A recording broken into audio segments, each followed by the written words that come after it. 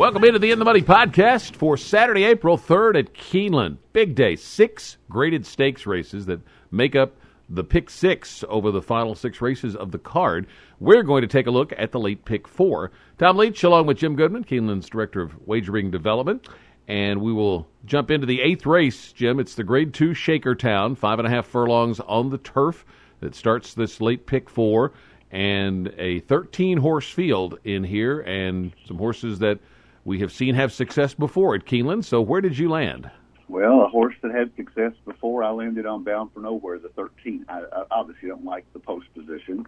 And the only time that he's drawn that 13 hole, he ran the Shadwell in 2018, and he didn't run a step. But he's not a mile horse. He's 5.5 furlongs fits him great. And the last 3 races have all been good, including the Shakertown last July. So Shakertown is rescheduled for when it's supposed to be on the calendar. So I think Bound for Nowhere, Wesley Ward loves Keeneland. This horse has got a lot of back class, and I think he's a deserving favorite here. I like Infamous for Joe Orsino. The horse ran really well at Kentucky Downs last year, won the Grade 3 turf sprint down there at 6 furlongs on soft ground. Not going to get that this weekend, but I would think he's got a shot in here. Ready for prime time with Eric Heitzman and Mitchell Murrell. Coming from Cox, that is not a good angle when it's previously trained by Cox. But this horse has really run well in the past at Fairgrounds and might transfer that form over here. Kantaka for Graham Motion, coming out of a Woodbine race in October, but has faced some really good company, including Roy H., Eddie Haskell, a lot of horses on the West Coast.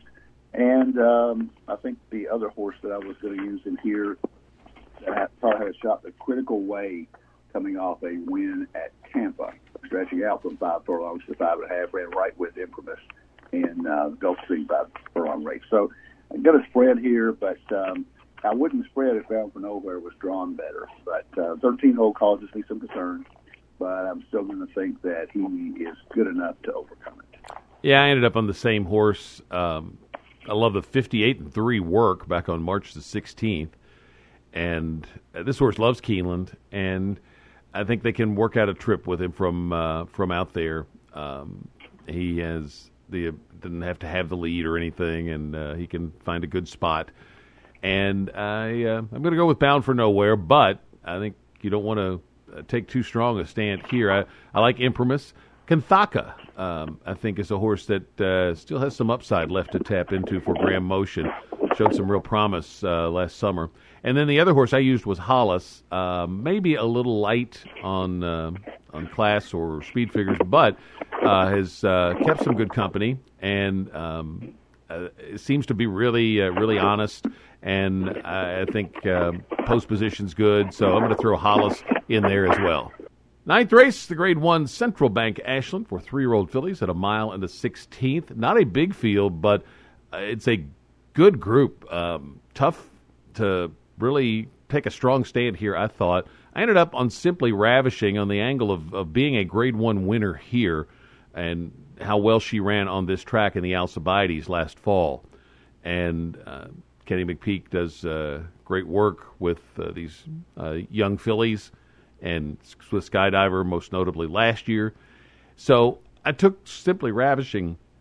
I think past the Champagne, though, is real dangerous. Only a maiden win from 2 starts, but this horse was purchased after the first race and sent to George Weaver, and interviewed George for the Keeneland social media this week, and it's out there on Twitter. You can find it. He talks about they bought this horse with the idea of running her in the Kentucky Oaks if she could break her maiden, which she did, and now they've got to get a test here to see if she's what they think she is to go forward to the Kentucky Oaks. So an ambitious plan, but that suggests they obviously have a very high opinion of this filly. So I'm going to use her second. And then Malathot is my third choice, undefeated filly for Todd Pletcher. She certainly would be no surprise to win this. So I'm going to use those 3 when we get to the pick 4. Simply Ravishing's the win pick. How do you see the Ashland? I see it exactly the same way. I would take Malathot on top simply because of the Pletcher angle. And This horse overcame a sloppy track at Aqueduct last race and still won by 3/4. Went off at 2-5, but the first two races were extremely impressive over fast track. 7 furlongs, a mile, and then stretched her out to 1.1 miles. So she's actually cutting back to 1.16 miles for the Central Bank Ashland. So I like Pletcher's horse. I can't say anything about Pletcher. He's just always gets him ready. So Malathat is my pick here, but I'm also going to use Kenny's horse, Simply Ravishing, based on the same thing that you talked about. Not only did she win the Alcibiades, she ran really well in the Breeders' Cup Juvenile Fillies here. She only lost by 2 lengths to Vequist the day out of the office. So she was right there, and she really had a bad start in that race. She bobbled, and so Simply Ravishing, the only disappointment she's had is a goldenrod last year, and she may not have liked Churchill. Maybe she's just at the end of a 5-race campaign. Kenny races him at 2. He doesn't rest him much. So Simply Ravishing has been off since November 28th. I think she'll be ready here. And Past the Champagne is my other horse. You can get a hint on how good she is because Slumber Party runs in the Beaumont on Friday.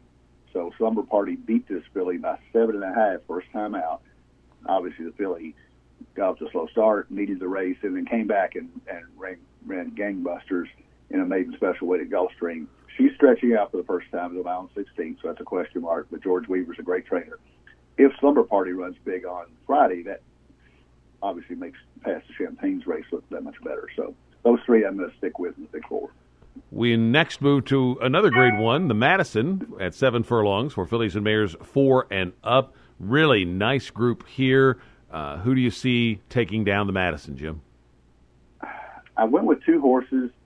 Actually, you've got 3 horses here that have had success at Keeneland, and that's always a strong angle in the spring.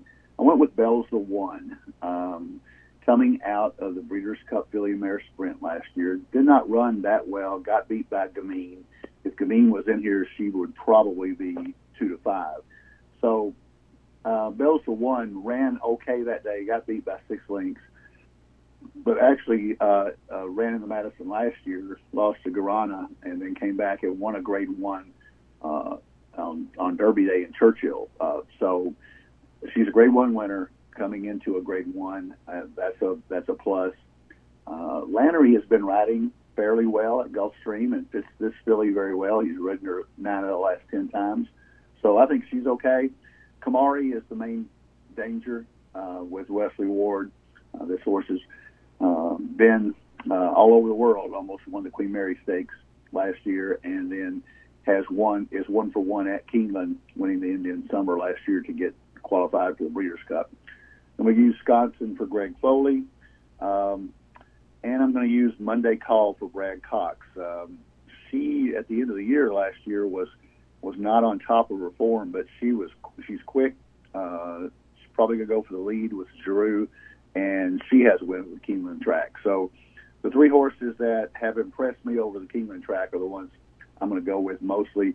Also going to use Wisconsin simply because of the running style. If a couple of these horses hook up, she could come from out of the clouds and pick it up with Jimmy Graham. So going to go 4 deep in the Madison. Very contentious race. I ended up on Monday Call. I like this one a good bit. I loved her race at Ellis last summer, and that 100 buyer figure, she comes back to that. She's right there with the best in here. Now, she came out of that race, ran on the Derby weekend stake at Churchill, and got cooked in an incredibly fast pace and just set it up for Wisconsin to win. And then after that, she went up to Pimlico and ran even worse. And I think she just got knocked out by that race at Churchill. And now Brad Cox has regrouped, and she's won here. And I think she might, if she's not the controlling speed, she's going to just sit right there off Kamari. And I think Monday Call has a chance to maybe juice up a late double into the Bluegrass with Essential Quality if she can win this. I don't know if we'll get 10-1, but with the quality of her competition, you got to get a decent price on Monday Call. Got to use Bell's the one, got to use Wisconsin, but I'm not sure there's enough speed in here for either one of them. And then Fair Maiden's the other one I'm going to use for Owen Hardy, who says that his filly had some trouble last time. She was down along the inside, and he said when the jock hits her, she takes off, and she took off be in right into a crowd last time, and he said she had to check pretty sharply. It doesn't really show up on the form, so that's one to take a look at too, because he said she's really doing well coming into this race. So going to go 4 deep in the pick 4, but Monday calls the win pick. Gets us to the Grade 2 Toyota Bluegrass Stakes that will wrap up the card for 3-year-olds at a mile and an eighth. Essential Quality is a massive favorite, and I can't come up with a way to pick against him. He was looked good in his 3-year-old debut. He's won here before. I think this should be a great setup. Yeah, I don't know that I don't think he's going to run his A race because he's pointing to the Derby, but I don't think he'll have to run that here to win this, and I think it's a perfect spot to move him forward to hopefully a peak effort on Derby weekend. So Essential Quality for me. I'm going to take Untreated second, just on the Todd Pletcher angle. The horse wins a maiden. It's a big step up, but Pletcher strikes while the iron's hot sometimes with a horse like this, and so I'm going to just take a flyer on that one second. Highly Motivated, I will use or would consider on the pick 4. And then Hidden Stash certainly merits respect for Vicky Oliver.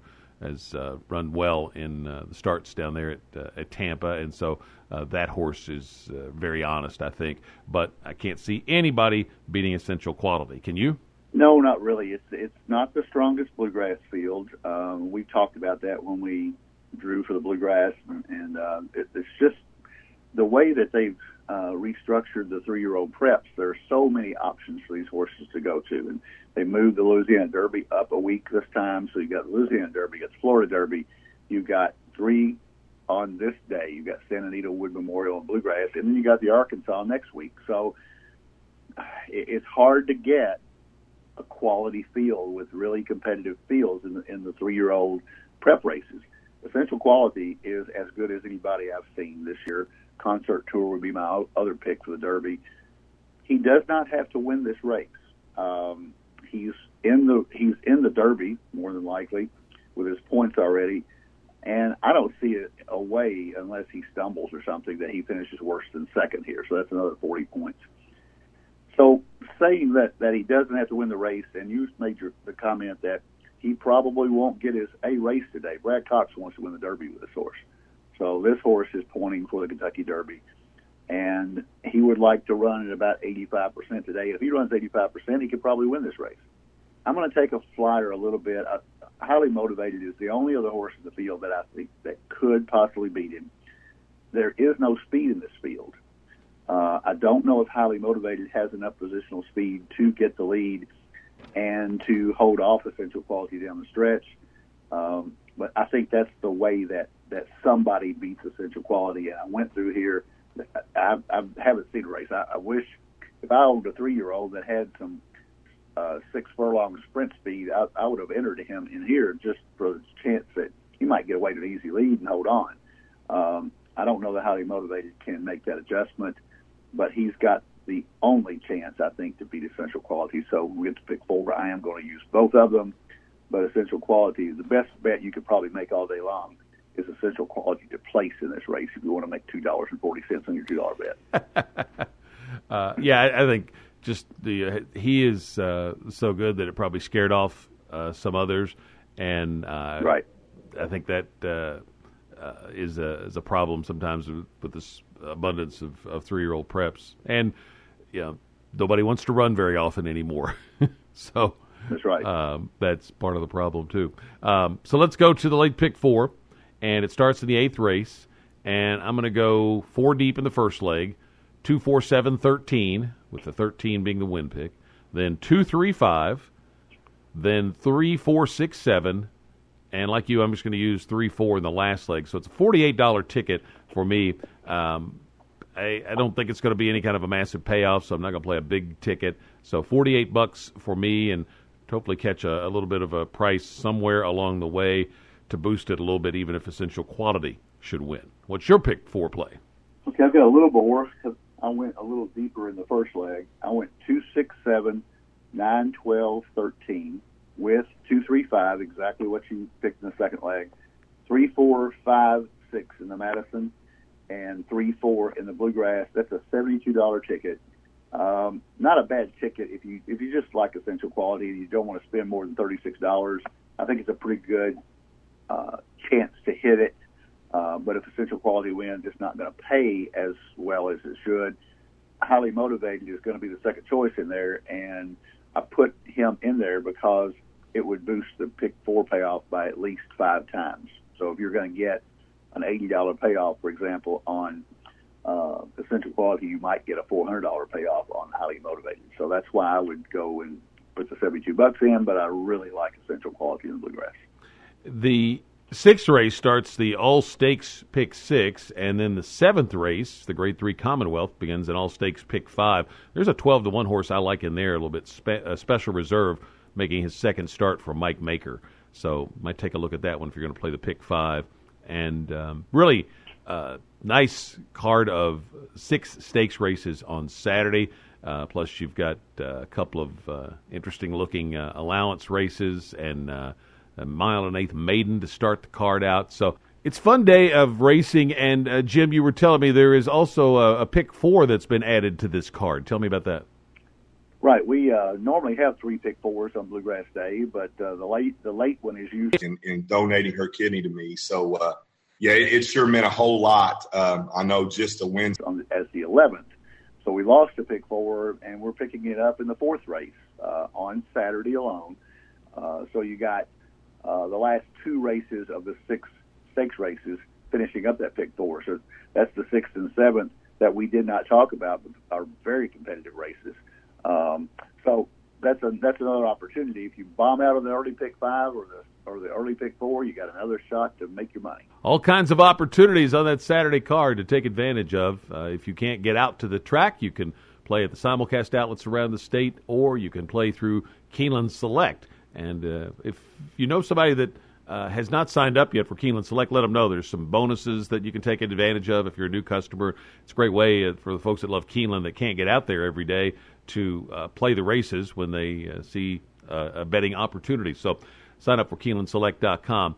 No racing on Easter Sunday. We're back to start the first full week of the spring meet next Wednesday, and we'll be here for another edition of the In the Money podcast for KeenelandSelect.com.